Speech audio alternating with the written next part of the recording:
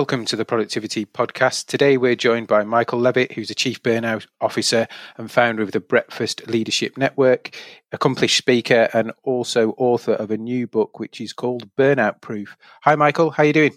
I am great. Looking forward to our conversation today. Yeah, me too. It'll be a really interesting one because today we're going to be talking about, I suppose, the phenomena that's hit us over the last 12 months in the whole pandemic piece, working from home, what that might look like moving forward, how you separate work life from home life, and all the challenges that I'm sure everybody listening has experienced, certainly in the last 12 months. So it feels like it's been around forever. But actually, yeah, is a 12 to 18 month phenomena that's hit the world and we've all had to adapt to. But before we jump into that detail, Michael, and you share your experiences and thoughts, let's just find out a bit more about you. So how have you got to being a Chief Burnout Officer? I have to say it's the first time we've had that job title on the podcast, so it'd be good to understand a bit more about that. And how did you get to being there? Well, I appreciate your time today. And yeah, the Chief Burnout Officer, it was definitely a journey to get to that title.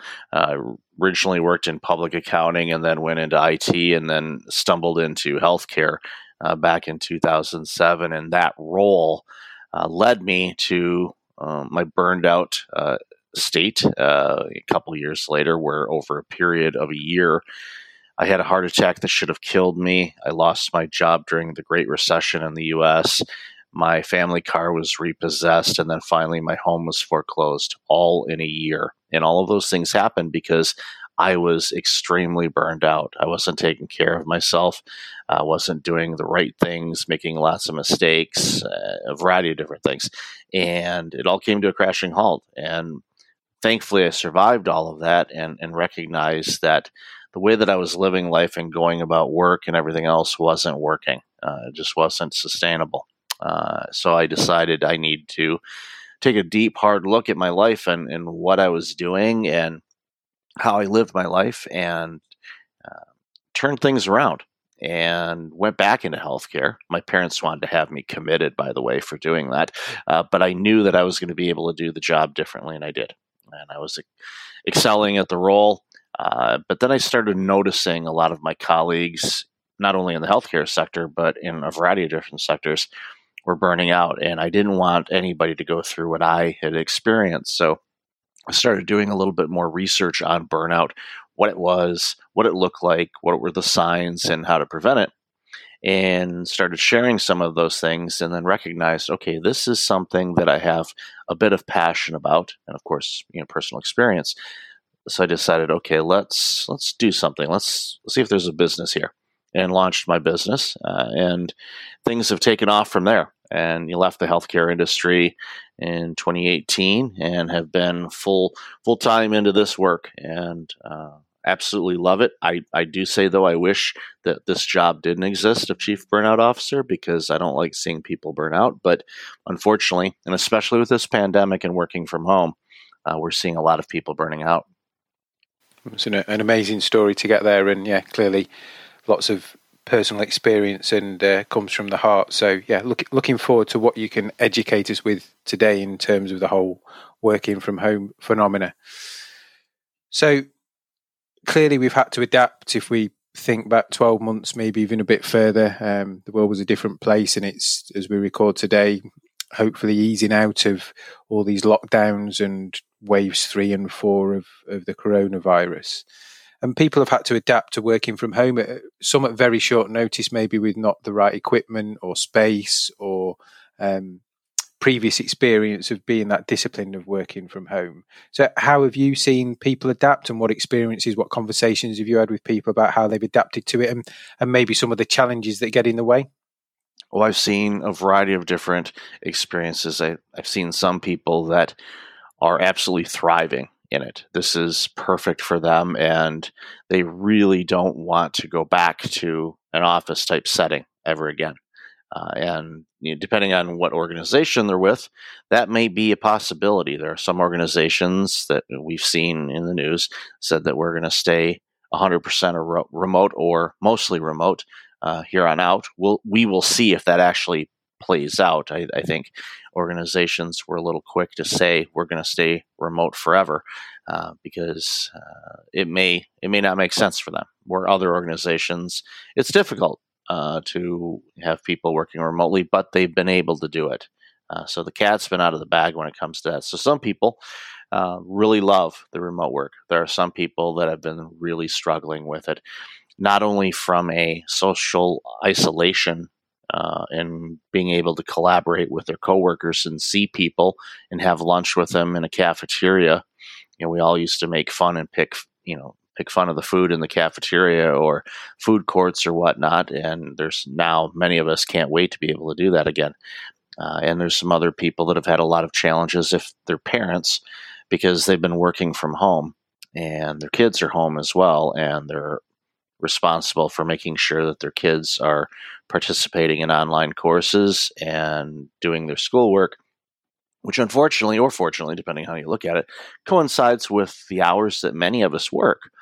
So what's happened is people have had to extend their workday. NordVPN did a study in 2020 that indicated Americans, and across the globe the stats are pretty similar, but Americans were working 20% more hours since the pandemic. So we were already working longer days. Let's add a couple extra hours a day to that mix, and that's not sustainable, and it causes some very stressful periods of time, and prolonged stress is what turns into burnout. And there must be other things as well, because I work from home a lot. My wife works from home, so there's children potentially, there's partners working from home. Pets has been a big thing as well. I don't know if you've seen it in America, but certainly in the UK, in the last 12 months, people have gone mad for puppies because they've been at home and they've been at home with their dog, and now there's this big outturn of dogs that have got anxiety when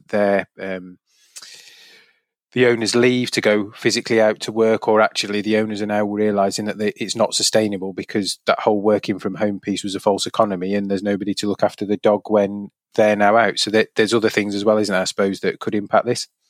Oh, definitely. As a dog owner, it's definitely something that's top of mind. Now, I typically work remotely, and we've had our dog since he was a puppy, and my better half is a former dog trainer, so she knows the techniques on how to minimize the anxiety with leaving, because she does work out of the house, and what we do is we call it our exit fee, that our dog demands an exit fee in order for us to leave. So we give him a small piece of dehydrated chicken, dog treat type of thing, when we leave. So he knows when we're leaving.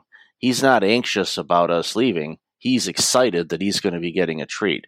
And that may not work with some dogs, but with ours it did, because we did it from the very early stage, because her previous dogs that she had anxiety of leaving. Even when she went to do laundry in the apartment building, the dog would absolutely cry and moan and whine and wail, and it's like, she's just going to do laundry. It's all right. Don't worry about it. But it's definitely a concern of mine as a pet owner that I think a lot of people that adopted pets during this pandemic may elect to not keep them.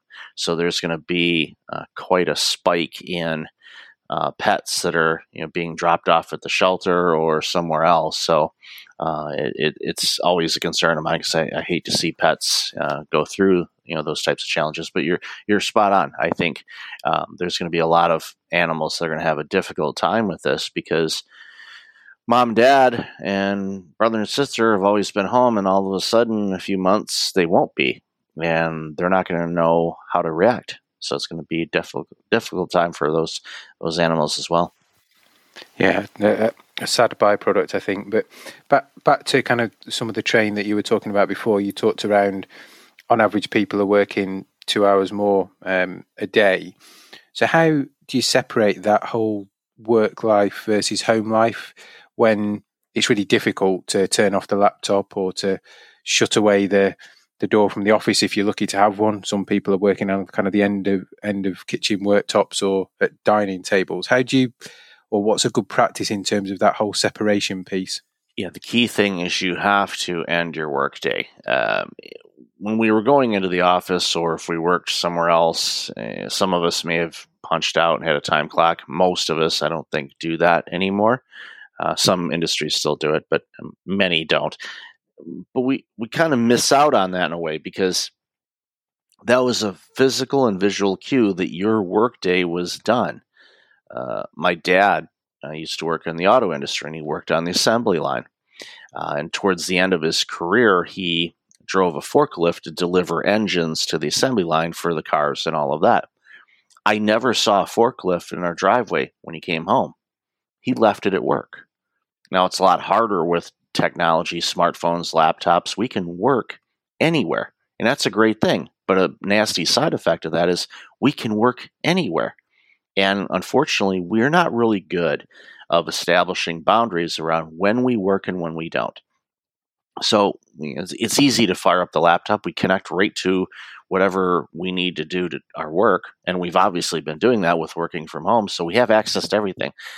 But what's happened is we haven't said, end of workday, I'm going home. Well, you're already home.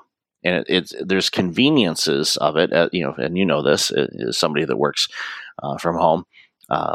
If you don't have an office and you do have a set space, you have to set an alarm to end your workday, and be consistent with it. Don't have it be all over the map, because you won't get into the habit of having a ritual of, okay, my workday has ended. Now I'm going to do this and then this. And sometimes with overactive or micromanaging employers, sometimes that can be difficult, because you might get a message, text message or email or something like that at all hours, day and night of work. And much like those little red circles on all the apps on our smartphones, we think, oh, we have to respond to that. No, you don't. But again, this is something you need to communicate with your employer and establish boundaries, and come to an agreement, saying, look, I don't work at 1 o'clock in the morning. I can't. I need to be rested. I need to sleep in order for me to be able to do the best job for you in this company. If you're expecting me 24/7, need to update the CV, because we're humans. We can't operate that way. And we need to have conversations with employers, and employers need to realize that by burning out your employees, you're not doing your company any favors. You're going to have inferior products and services, and your customers are going to clue into that eventually, and they're going to go somewhere else, because your quality is not going to be good, because your employees are just too fatigued and wiped out. Yeah, it's interesting, and just circling back on 2 points there, I'm seeing a lot more on emails that I get sent from people with a kind of note on the bottom in italics that says, just because it's convenient for me to send the email at this time doesn't mean I'm expecting a response straight away from you. So there's obviously a growing acknowledgement of, if I'm happy to send an email at 9 o'clock at night, then that's good for me. Might fit my work day, might have started later, whatever. But actually, I'm really pushing the point that I don't expect you, once you've seen the red notification symbol come up or your phone's pinged or laptop, to respond straight away. So I'm seeing, I don't know if you do, our growing acknowledgement that just because I'm sending it doesn't necessarily mean I'm waiting for an instant response. Yeah, that's perfect. And as our world gets smaller, we work with people all across the globe, where I could be typing an email at 3 o'clock in the afternoon, and that could be 9 or 10 in the UK, depending on time zones and daylight savings time and all that other fun stuff, or it could be completely on the other side of the world in New Zealand or Australia. I'm not expecting somebody to respond to the email at 1 o'clock in the morning. So I take that into consideration.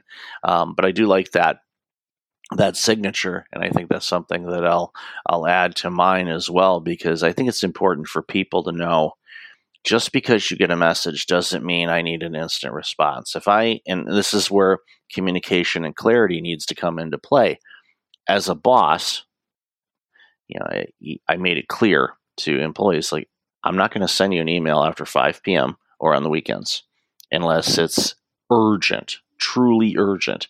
And here's what a definition of urgent is: that the building is not accessible, or it's not safe to come into our office, or there's an issue with one of our networks and you can't access this. Those types of things. You get very finite on what urgent is. Never say emergency. And I hear companies all the time say, well, these are emergencies. And I remind them there's only one place on the planet or one type of institution that has emergency on the outside of their building, and that's a hospital. So unless you work in the emergency department in a hospital, quit using the word emergency. You can say urgent, crucial, priority. Don't use emergency. Now, maybe that's just me because I worked in healthcare for over a decade, but it's not an emergency. It's a big deal, sure. Problematic, yes. You want to avoid problems down the road if something doesn't get addressed. But most times it's not life or death. So, change your vernacular accordingly. Yeah, makes sense to me. And the other point I was just going to get your opinion on was, so travel. We've heard lots about, well, I'm not travelling an hour into the office and out of the office so I can do more work, which is honourable. But was that travel time ever paid by the employer? So was it really work time? It was a necessity, but surely it should mold into the social time, not the work time. Yeah, it's a lost opportunity that many people did not take advantage of.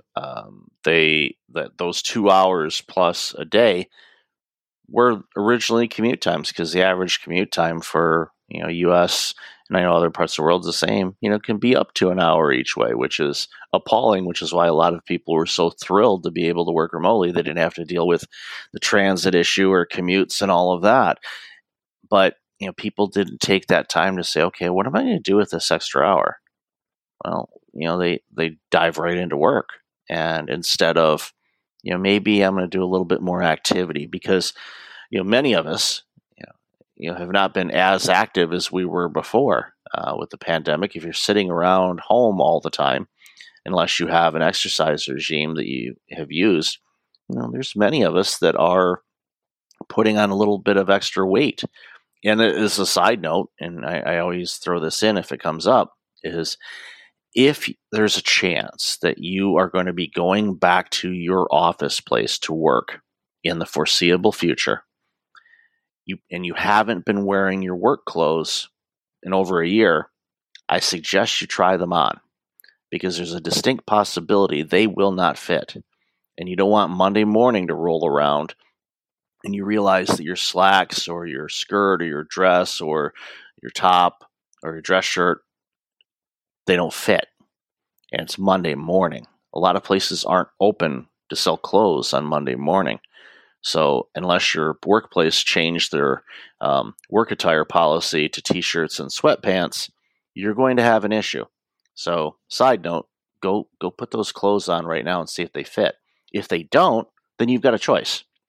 One, start getting active and lose some of that extra weight that you've put on, or order some clothes that will fit for you, because there's a good chance that many of us are going to be going back to the office at some point, and you don't want to go in there, wearing clothes that don't match what everybody else is wearing. No, that's a good thought. I'm sure there'll be plenty of people dashing to the wardrobe now to check. So with that kind of note of at some point people will be going back to the office, then what are your predictions for the next 6 to 12 months? Do you think we'll get companies, such as Twitter and I think Google, who said they're never going to open the office again, will they start to reverse those decisions? Will we all gradually mutate back in? For me, there's that whole, and again, you touched on it right at the start of this conversation, piece around human contact, having a coffee or having something in the kind of work canteen. That's the bit you can't replicate for me through Zoom, Google, Hangouts, whatever, Teams. So where do you see the next 6 to 12 months heading? And will those companies that have said we're never opening an office, will they stick to that, or will it come full circle? I think and my hope and my expectation is it'll probably be a bit of a hybrid situation. I think the smart employees and smart employers will have communication around this to what makes sense for them. Again, there's a lot of people that will be completely thrilled to never go into an office again. They'll work remotely. They can come in from time to time in some type of office rental type of situation where the entire team is brought in for a day of doing things, and they'll be fine with that. There are other people that can't wait to go back into the office, and they want to. They might live in a very small apartment, or not have all the amenities at home that they have where they used to work downtown.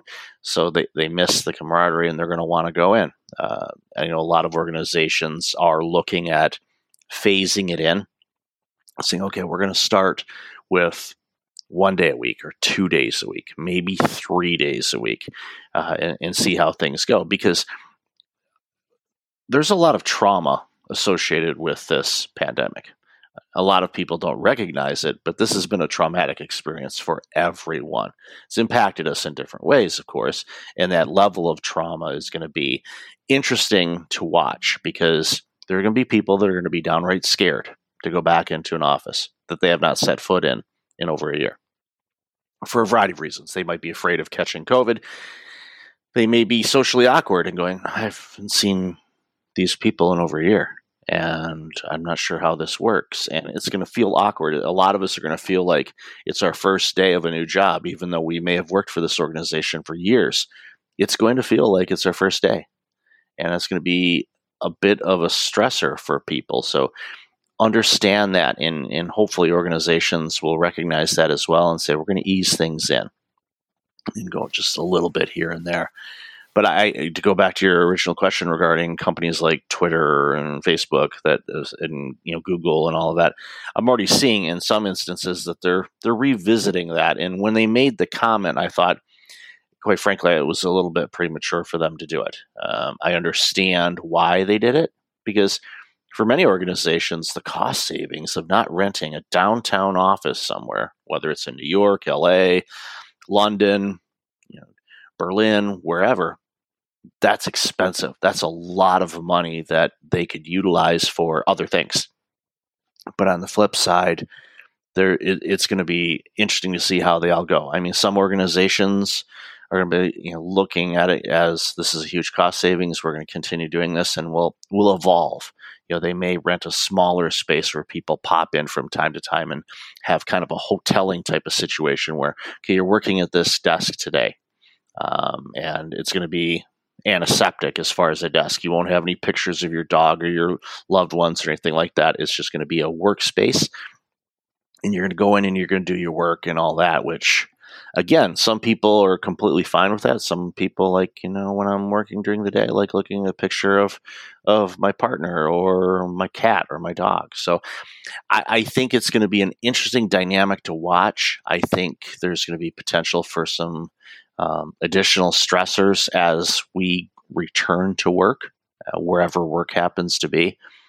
So I'm intrigued by what it's going to look like over the next couple years anyway, as we're starting to see in certain parts of the world a returning of things. I know New York is going to be doing some stuff, and parts of California as well. In the U.S., I think it's going to be interesting to see how things play out. Yeah, I'm interested to I'm an interested bystander observing in terms of where it pans out. And I think the other thing probably also to bring into the mix is cost. So people have had a good period of time without that travel cost, and maybe spending that money on something else, or have got used to having it, maybe have bought some things with it, or just their lifestyle's grown to that cost, and all of a sudden they're going to have to find the cash to pay for travel again, whether that be petrol or tube or airfares or train fares. So there's that to consider for people as well that have maybe forgotten that was an outgoing some 12 or 18 months ago.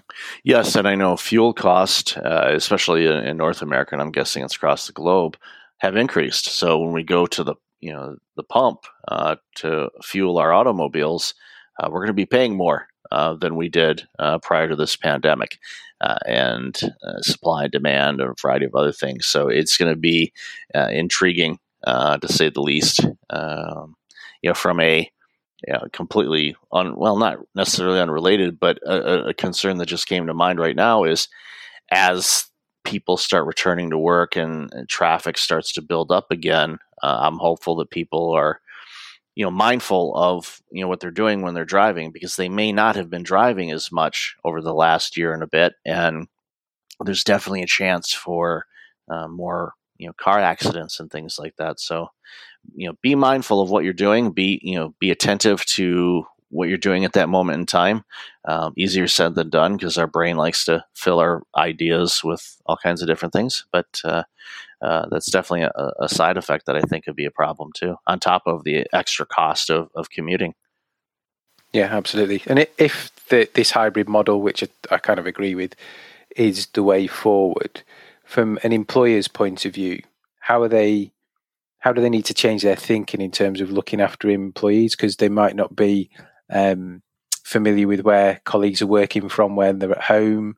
I suppose there's a whole thing about equipment and extra screens or chairs or desks. So there was a short-term piece of work that most organisations did to get people be able to work from home because of lockdown and the pandemic. But if that's a way of working for some parts of the week, are there wider considerations they need to take into place, or will people just be, here's a phone, here's a laptop, up to you? Yeah, ergonomics is a big thing, and I'm guessing that a lot of people are going to be a bit out of alignment when it comes to work, because instead of working at a desk that was ergonomically designed with your chair, the keyboard tray, monitor at the right level, and all of that, so many of us have been, sitting at the dining room table or kitchen counter or couch or bed, and definitely not ergonomic when it comes to working things. So I think a lot of people are going to have some potential shoulder and elbow and neck issues going through. So hopefully the benefits programs through your employer will address some therapy to get you back in alignment. But yeah, if you're going to be working more long-term or permanent, whatever permanent means, at home, or at least for a few days a week, you're going to, even if in a small loft type of thing, you're going to have to carve out a corner where you work and have it be ergonomically correct. Hopefully your employer will pay for that. If not, then it's a worthwhile investment for you to make sure that you're not getting hurt physically. Because as I tell people, last thing you want to do is get hurt, especially during a pandemic, and have to go into the hospital, because we need to save those hospital beds for people that are dealing with this pandemic and other ailments, and not because we threw out our shoulder or have a neck injury because we're not working properly. Yeah, absolutely. So we'll pause there. I think there's some great things for the listeners to think about, some good tips you provided. Do you just want to tell us quickly about the new book, so Burnout Proof? Yeah, Burnout Proof. I wrote the book actually in 2019 and was going to release it early 2020. And then this pandemic hit, and I thought, well, I'm going to hold off on this for a little bit. And I'm glad I did, because with the working from home burnout situation that became front and center, I realized that I needed to add an additional chapter of the book to address working from home burnout and some tips and techniques to avoid it. Throughout the book is quick tips that you can implement right away that can help you alleviate your burnout. The deeper work, of course, is figuring out why you burned out in the first place, which is patterns, habits, behaviors, beliefs, and all of that. But the book is full of action items that you can implement right away that can help you burnout proof your life. So thank you for allowing me to share that. No, you're more than welcome. A final question from me. So what's the best bit of business advice you've ever been given? The best business advice I was ever given was stay in your lane. And what he meant by that when he told me this was, figure out, what motivates you if you're going to, no matter what kind of work you do, and do that and design your days around that. And if you start doing things that you don't enjoy, you try to delegate them or remove them from your tasks. If you're working for somebody and you're doing work that you don't enjoy, even during a pandemic, there are other opportunities out there, so look for them. But stay in your lane. Figure out what makes you motivated and what brings out the best of you in work and life, and do that as much as you can. Brilliant. It's been an absolute pleasure talking to you and having you on the podcast. We'll put a link on the show notes, so if people want to find you on LinkedIn and further the conversation, they can connect to you and have a chat. But really appreciate your time, and thanks for coming on. Thanks so much. Appreciate it.